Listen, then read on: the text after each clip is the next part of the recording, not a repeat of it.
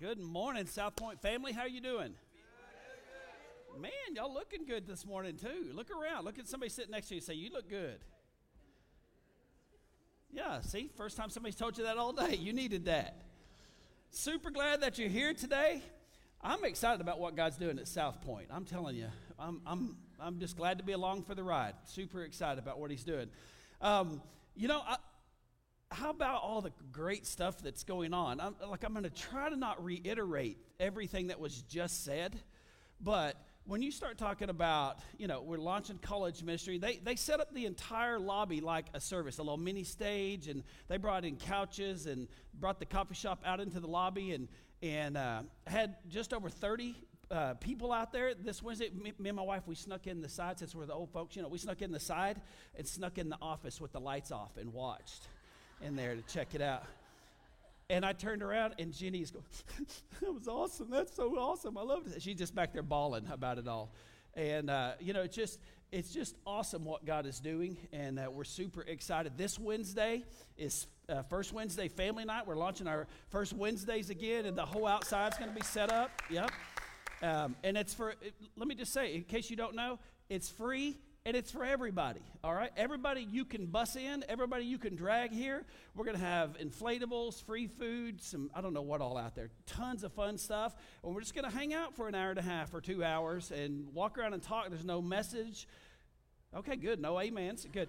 There's no worship, anything like that. And it's just a time for us to get together and launch our First Wednesdays again. And then in September, we'll start launching them once a month. First Wednesday is once a month. We have a service in here. Instead of having 2 different Sunday services, we get everybody together on a First Wednesday. And I'm really excited to launch those again after summer. So it's going to be great. And with all of that, at Southpointe, we're constantly trying to develop. We're constantly trying to do things to reach people, to grow us here, to minister to our kids, our students, our college students, all the different areas. And the next thing that we're looking at, we talked about this back in May, and really are ready to start pushing it again. We want to develop, create, and build and install a sign right up front here. If you combine I-44 and 134th, there are over 50,000 cars a day that drive by this facility, this building. And there are brand new additions being built, housing additions being built over here that are going to be, people will be moving in. Everybody has seen the giant 1,700 person Amazon facility that's right up the road. I don't know if you are familiar with this, but right across the street between Portland and the highway, Mercy Hospital has bought 100 acres, and they are building a full-size hospital right there that will employ over 400 people. So this area is exploding. And let me just tell you, everybody, y'all ready for this? I don't believe God brought Southpointe here by accident. I just believe it is for such a time as this. I am super excited. So we really want to, in the next, we would love to see it the next 6 weeks, next 4 weeks, for us to raise enough finances to put this out on the median when you turn off Straka Farm Road there, when you turn into our drive, to put that, it'd be 4-sided so you could see it all the way around, it'd be lit. And to get that created, installed, wiring under the driveway and all that's right around $25,000. If you want to be a part of, no, that's the wrong thing to say. I believe everybody should be a part of this, because tools like this, little things like this, as we do, like we've remodeled our kids area, the things that we just continually add to, those are tools to reach families. That's what those are for. Little things like this, it's a lot of money. When I look at 25 grand, I think, I don't have 25 grand. But then I think, well, we have a church of over 400, and together we can do anything. Amen? If as you give and our budget exceeds what our budget is, our giving exceeds what our budget is, we take off the top of that and hold that to the side. We also, on our website, if you log into your giving, there's an option where you can select Heart for the House, the things that we do here, and you can give directly to that through Heart for the House. So will you do a couple of things with me? One, will you pray and ask God how you can be a part of what's going on? And then will you just pray, God, give the leaders of Southpointe more vision than we'll ever have money for. How about that? So we'll just stay ahead of where God wants us to be, and we'll just be constantly reaching people. Listen, I believe the best days of Southpointe are right now and every day from this day forward. I'm just excited about it. So, anyways, we also today's our last day of summer at Southpointe, and we start a brand new series next week. Brand new series called, are you ready for this? Questions for God. Yeah, everybody go, ooh. Have you ever had a question for God? Everybody in here do this. Yeah, I got a dump truck full. Next month, we're going to hit a series starting next week that are going to address some of those issues. Do all religions lead to heaven? Why does God allow pain and suffering in the world? Aren't you glad you're not me preaching those things? Yeah, I'm already losing sleep.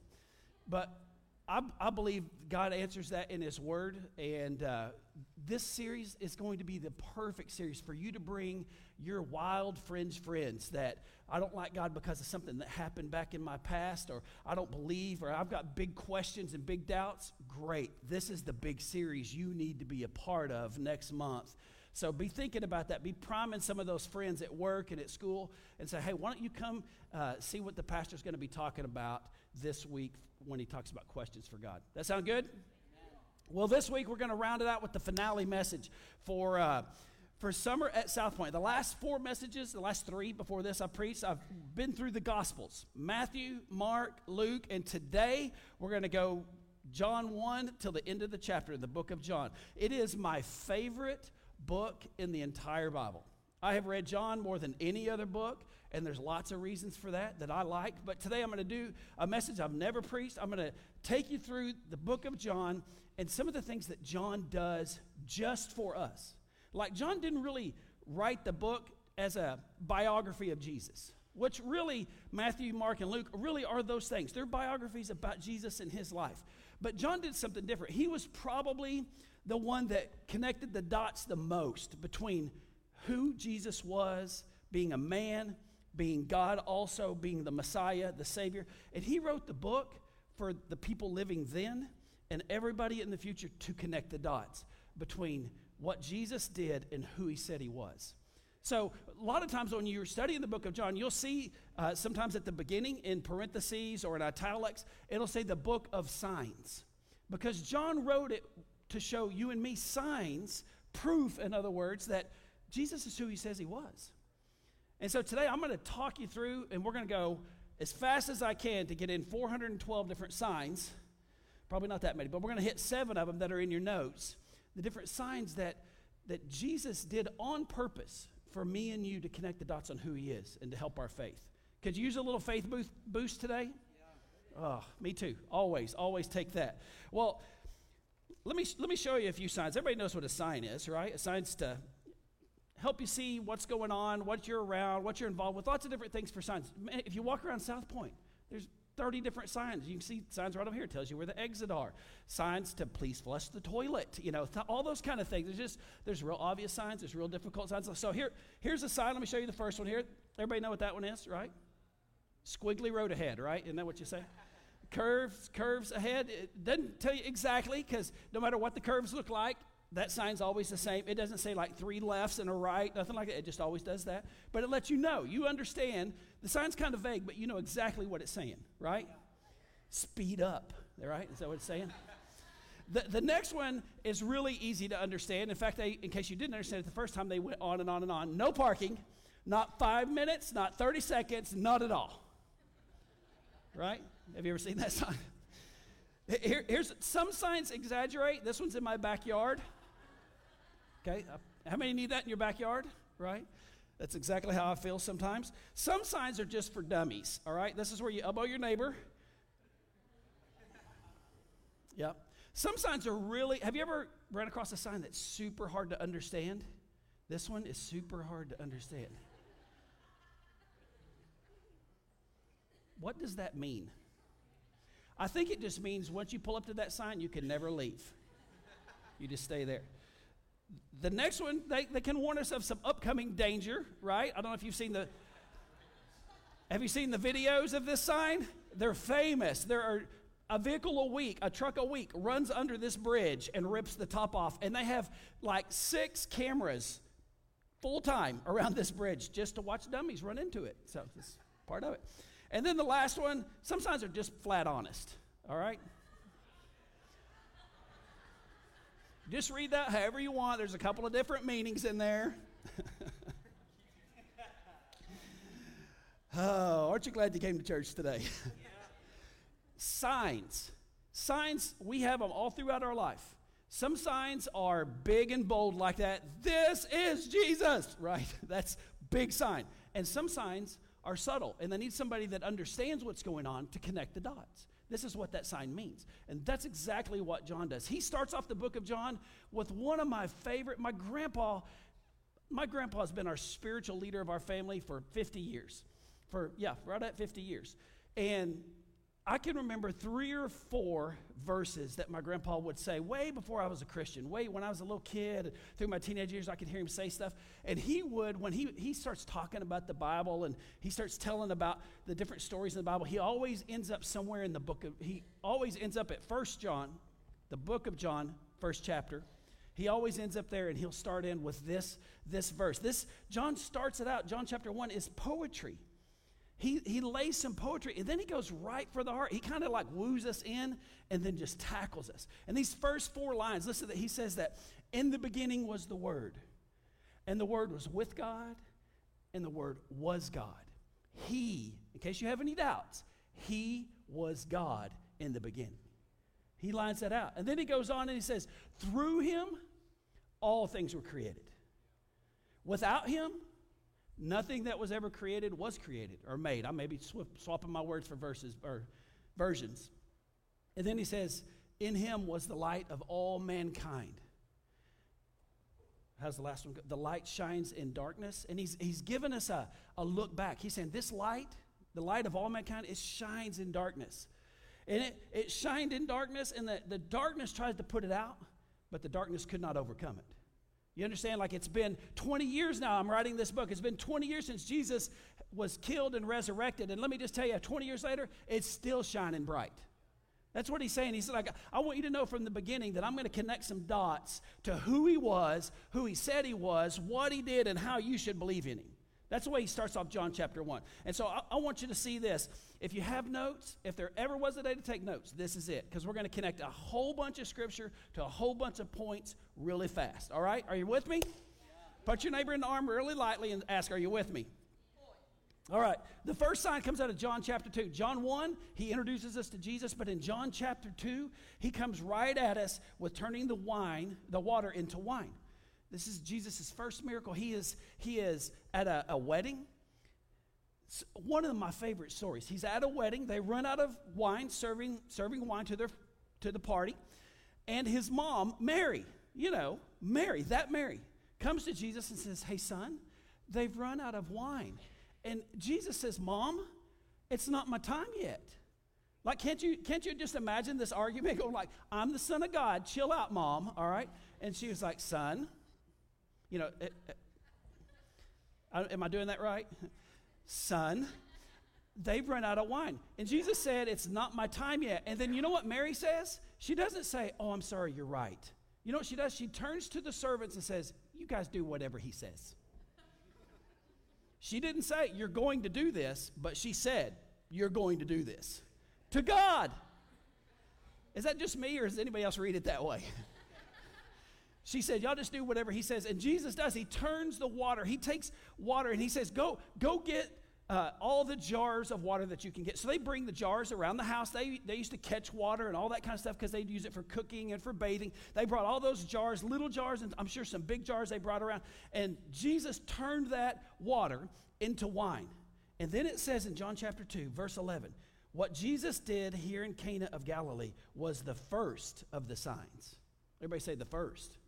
Like, see, why was it a sign? And he goes on, through which he revealed his glory, and the disciples believed in him. Through which he revealed he was God. He didn't play by the same rules as me and you. He didn't talk like me and you. And he didn't back up what he did say like me and you. Jesus said, he did. This is a sign, your next fill in the blank, this is a sign of his powers of and over creation. Woo!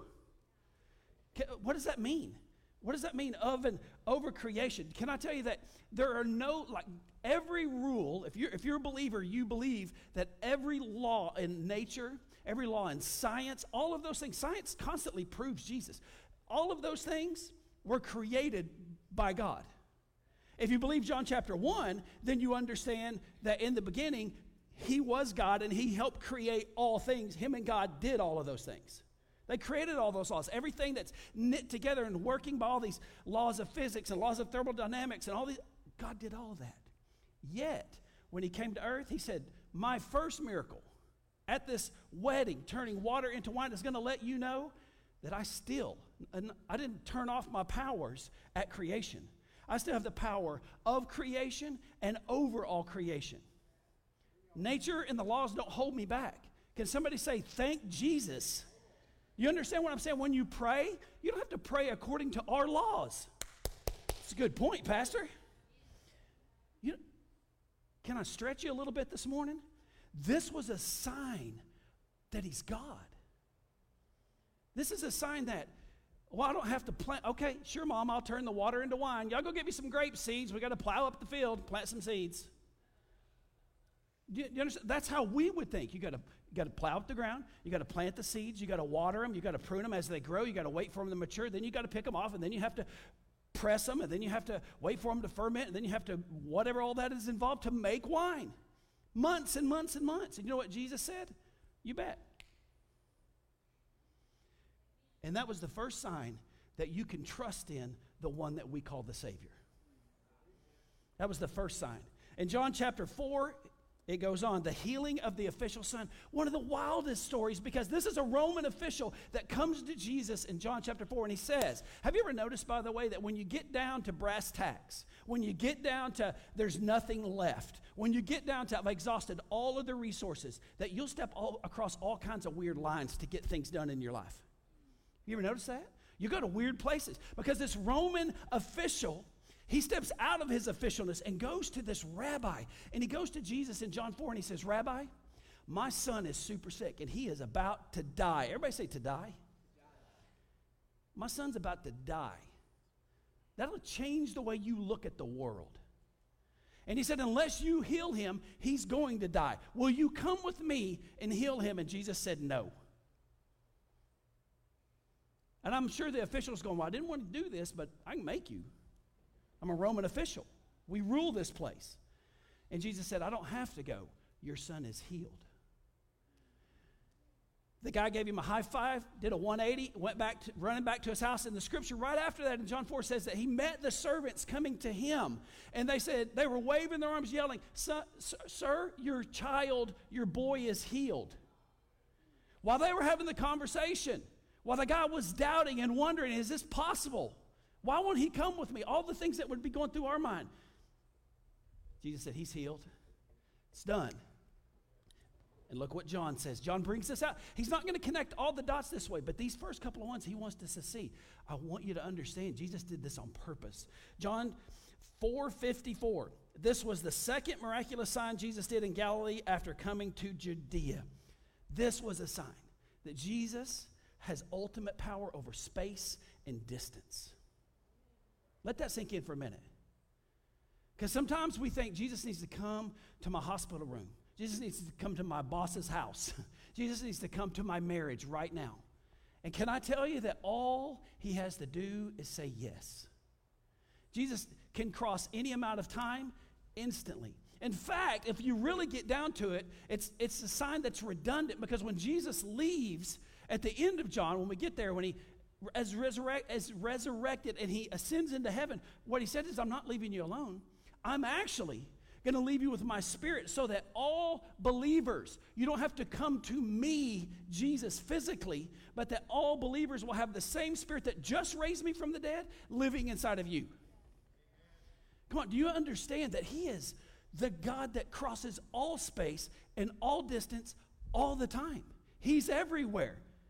You don't need to pray, God, come and visit me. He's with you. Walk in that. Amen?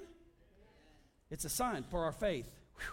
It's important that we understand that one, because I've had too many people ask, where's Jesus? And my answer is, he's with you. Where was he at in this situation? Right there. Well, how come it didn't go the way I wanted it to go? That's next month's series.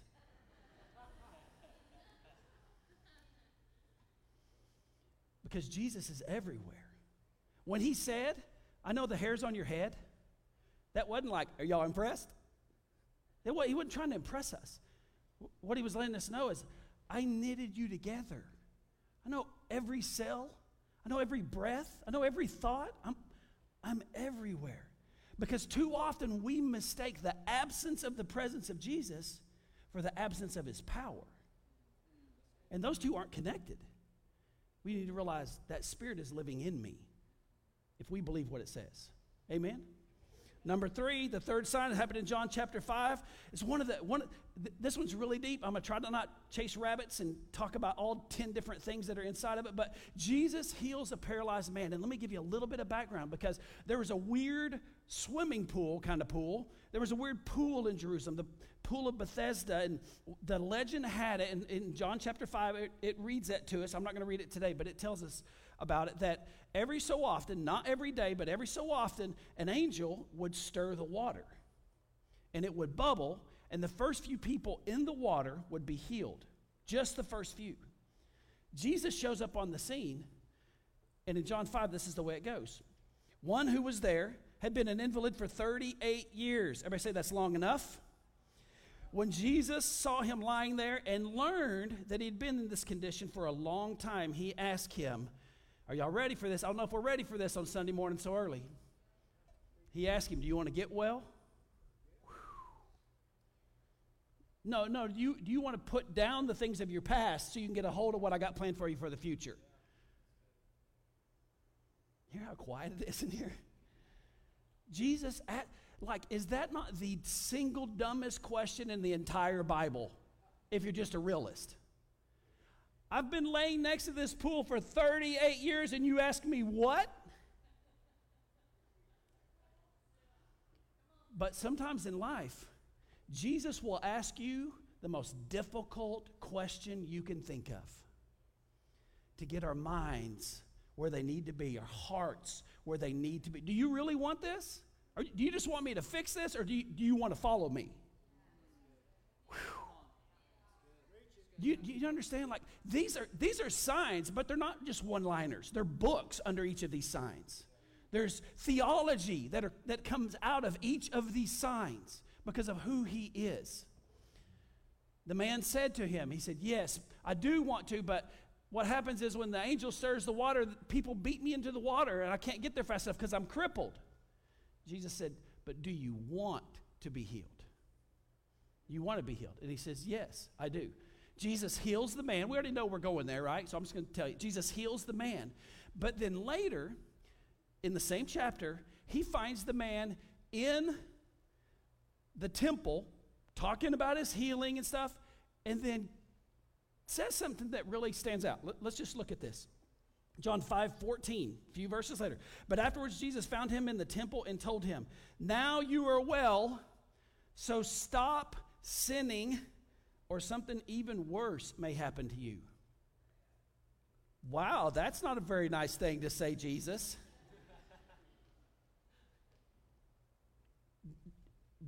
Am I reading too much into this to think that maybe the reason the guy was crippled because he had a really fun time when he was younger? I'm not saying God made him crippled. I'm saying something he did. He's partying on top of the house, fell off. I have no idea. But I do know what Jesus is addressing here is I've already addressed your current physical state. Now I'm addressing your spiritual state. I'm good with healing you. I've healed you. But listen, don't waste a healing. Woo! Don't waste what I'm trying to do in your life. Do you see these little signs? Do you see these little things I'm doing? You've been asking for a sign. Connect the dots. Here's the sign. Here's a sign. Here's a sign. Now, if you don't want to regress, if you'd like to go forward, I want you to stop sinning to change your life. Does it sound like a little bit like the story of the woman that was caught in adultery and they brought her and Jesus said, I forgive you totally, right? But go and sin no more. Like, let's don't get back to this spot. The way to change is to change. To say, I'm going to do something different. This was a sign that Jesus could heal all existing conditions. And I even put in parentheses, no matter the cause. I don't know what his cause was, but I think there's something else going there that Jesus wants to make sure that we get. If this is going to be a sign, let it not just be a sign that I can heal people. That's a no-brainer. But I want you to know that I can help you by giving you the power, the courage, the direction, the purpose to stop sinning so you don't end up in the same ditch I just pulled you out of. Amen? Whew. John isn't just writing a biography about Jesus. John is writing steps to prosper in your faith. He's writing steps to stay out of spiritual bondage, steps to stay out of the bar ditch. You know what I'm saying? Steps to stay out of crashes in life, spiritually, emotionally. John is wanting us to connect the dots to see that this Jesus who we've been preaching and who we've been talking about does a lot more than just preach. He's here to save you from the inside out completely. John chapter 6, the fourth sign. I got to speed it up. I'm going too slow. The fourth sign is the feeding of the 5,000. Jesus is preaching. There's about 5,000 men, it says, recorded. So if they have families, if they have people with them, wives, children, there may be 10,000 people there, but at least 5,000 people. They come up on a hillside, they're listening to Jesus preach, and it becomes the middle of the day and everybody's hungry. They go to gather up everybody's lunches, and there's one kid, it says, that has a lunch. He's got a couple of fish, a couple of loaves of bread, and a couple of loaves of fish. Jesus prays over that, gives thanks, and says, begin to distribute this. Now, I don't know, like in this room, there's probably less than 200 people in this room right here. You ever been to an arena somewhere where there's 5,000 people? What if you just took your little, you get a big box of popcorn, the big one, extra butter, extra salt. Somebody say, preach it, pastor, okay? About that big. It's got handles on either side, maybe even wheels for dollying it around. And you take just one piece out of there, and you pass that down, and they get a couple of pieces, and the next person get a couple of pieces. Do you know how long that would last? Well, maybe, 2 or 3 rows? And then we're out of popcorn. And Jesus hands out these fish, and you never get to see abracadabra. I love it. I love it that Jesus doesn't pray, everybody close their eyes, they open their eyes, and everybody's got a Happy Meal right in their lap. Woo! It's great. Didn't happen that way. Keep passing the popcorn. Keep passing the popcorn. Everybody takes a little pinch of the fish. Everybody tears off some bread, and it goes to the first 1,000 people. And the disciples are like, what's going on? It's still going. The basket's still going. The basket's still going. The basket's still going. 2,000. 3,000 people. 4,000 people. And by then, they're starting to look at Jesus. And Jesus never says it, but John does, that this is a sign to show you that it is him who provides out of what we give back to him. If somebody wouldn't have given that day, nobody would have eaten. If we just hold it back, think if the little boy would have said, well, if I'm the only smart one here, I'm not giving mine, right? Then nobody would have eaten. But isn't it amazing that God can take what is not enough? Everybody say not enough. God can take what is not enough, and if you'll put it in his hands, he can make it enough to bless everybody that's there. This is a sign that it is God that provides. He often looks for us for a little Kickstarter, for a little help. Hey, I've given to everybody. Who's willing to give back? Well, it's not enough, Lord. It's just a couple of fish, a couple of loaves of bread. All right, hand it to me. What's great is at the end of that story, Jesus says, now disciples, go pick up all of the leftovers. And the story goes that they picked up 12 baskets full of leftovers. Now, we go on and we talk about that for days. Go back to the Old Testament and the structure of government and following God and all the different, what 12 represents. God is constantly in everything you and I do, in our food, in our job, in the electricity in our house, in the air in your lungs, in the money in your checking account, in the clothes in your closet. He is showing you signs that he provides. It's him that provides. And anybody that's ever been working and going and blowing and doing great in your job and then blow a disc out in your back and you're laid off for 6 months while you're laying in bed, recouping, you understand how precious that balance is of being able to work. I thank God every day. Just thank you, Lord, that my legs work, that my eyes work, that I can come to work. Thank you that you provide everything I have. Amen. He's the God that provides. John 9 is the fifth sign. He healed a blind man from birth. This is the man. This is the one. This is the mud in the eye story. You know this one? In John chapter 9, the guy's sitting on the side of the road. Jesus walks up and goes, "Who are you?" The people tell him, "I've been blind from birth." You know what Jesus does? He doesn't say, like he did to the official son, "Well, then be healed." Jesus goes, if I was the blind man, I'd be like,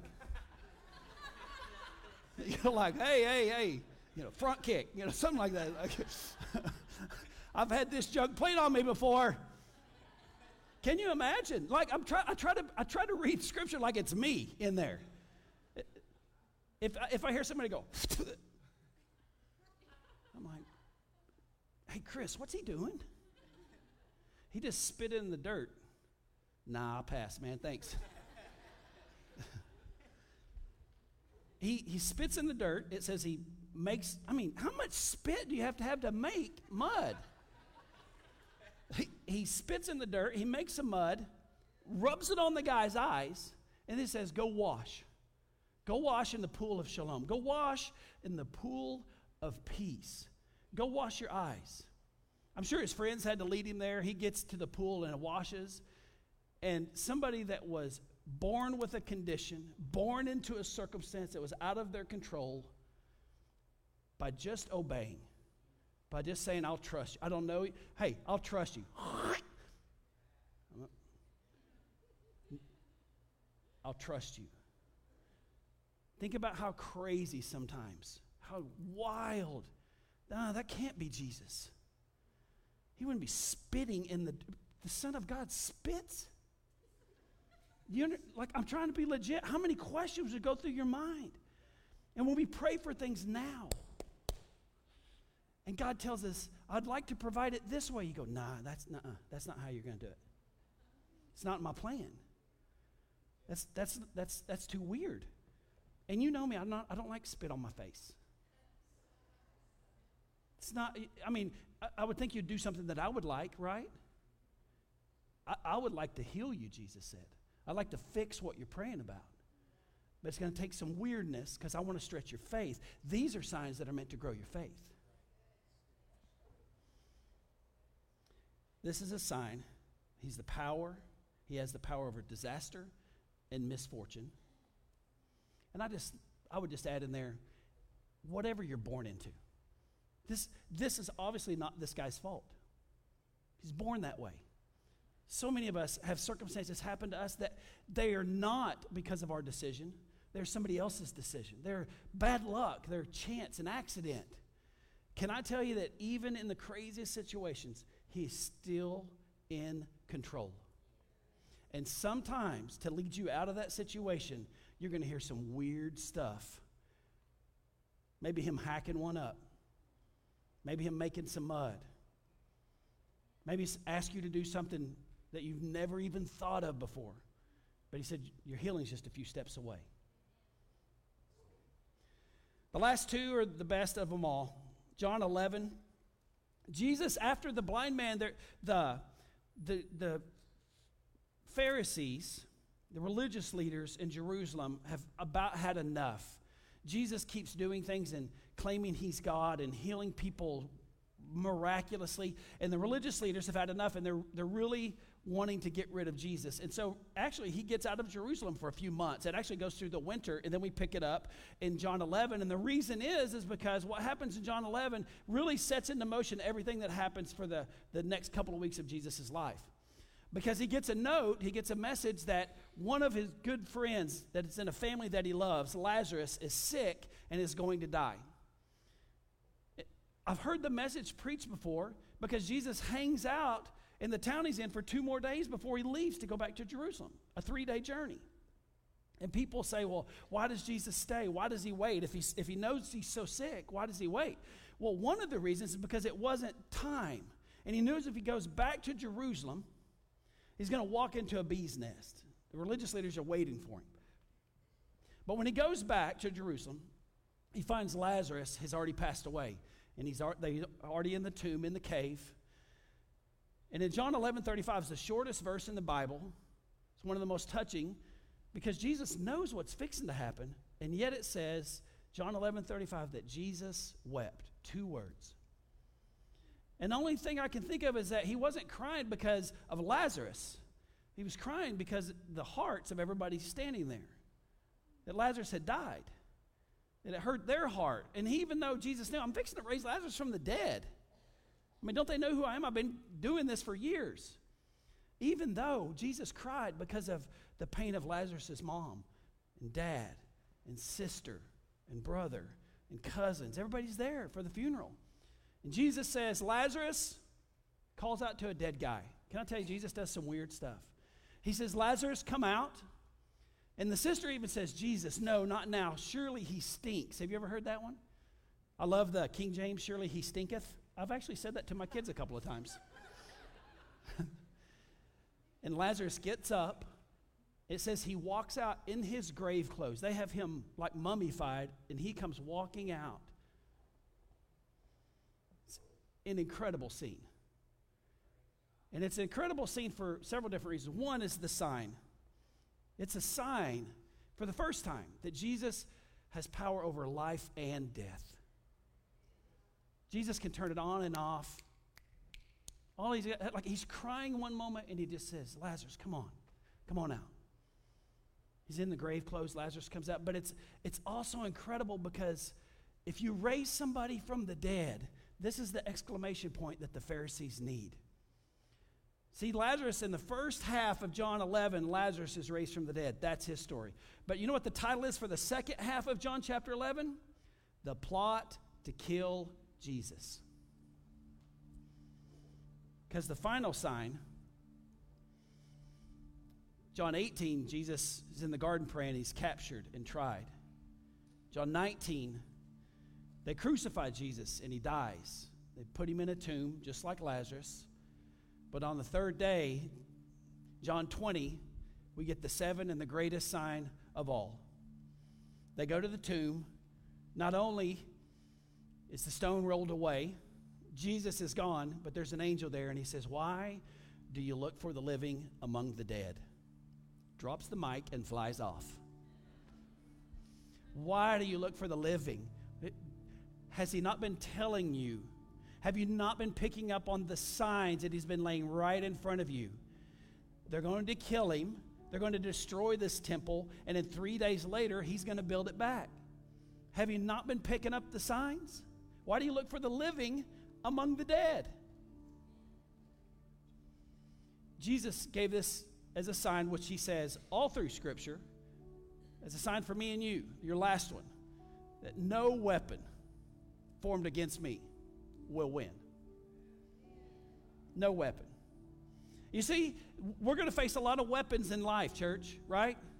You're going to face you're going to face anxiety, worry, disease, accident, relationships, pain, just on and on. I mean, you can just name them over and over and over. You're going to face lots of those things.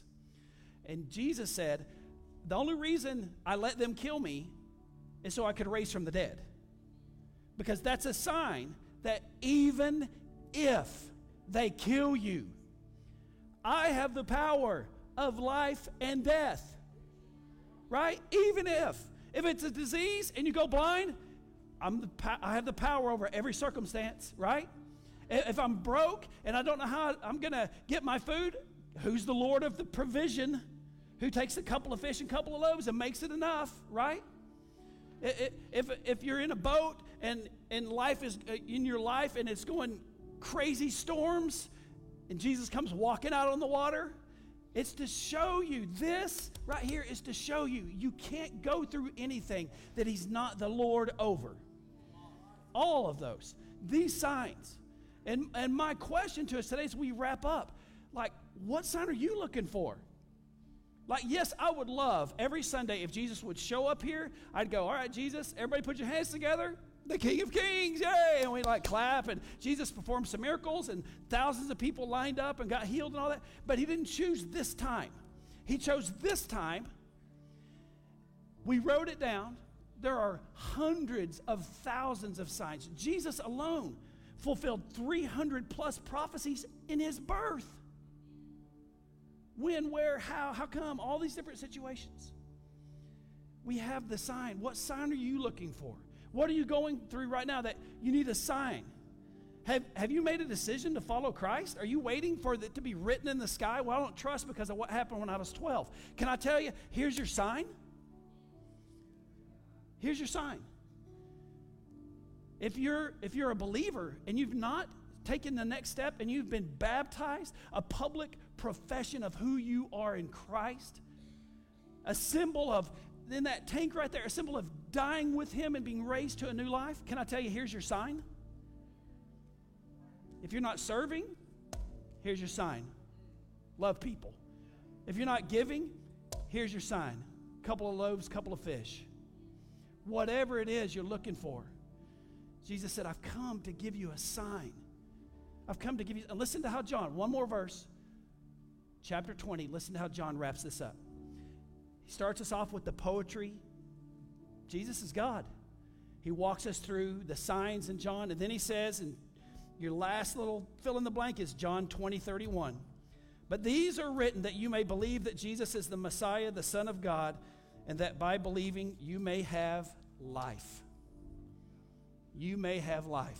Can I tell you the reason I want to end with my favorite book for the summer of Southpointe is so whatever you're going through, you can say, today I feel like God gave me a sign with this message.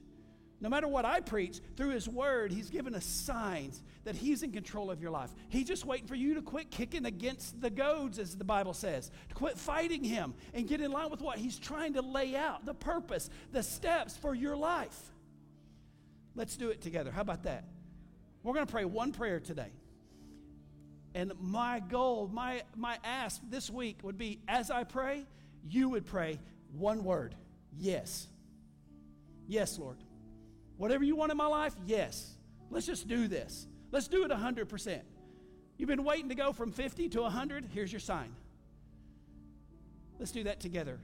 Lord, we are so thankful for your word. Good grief. We're so thankful that we get all the versions on our phone, in our pocket.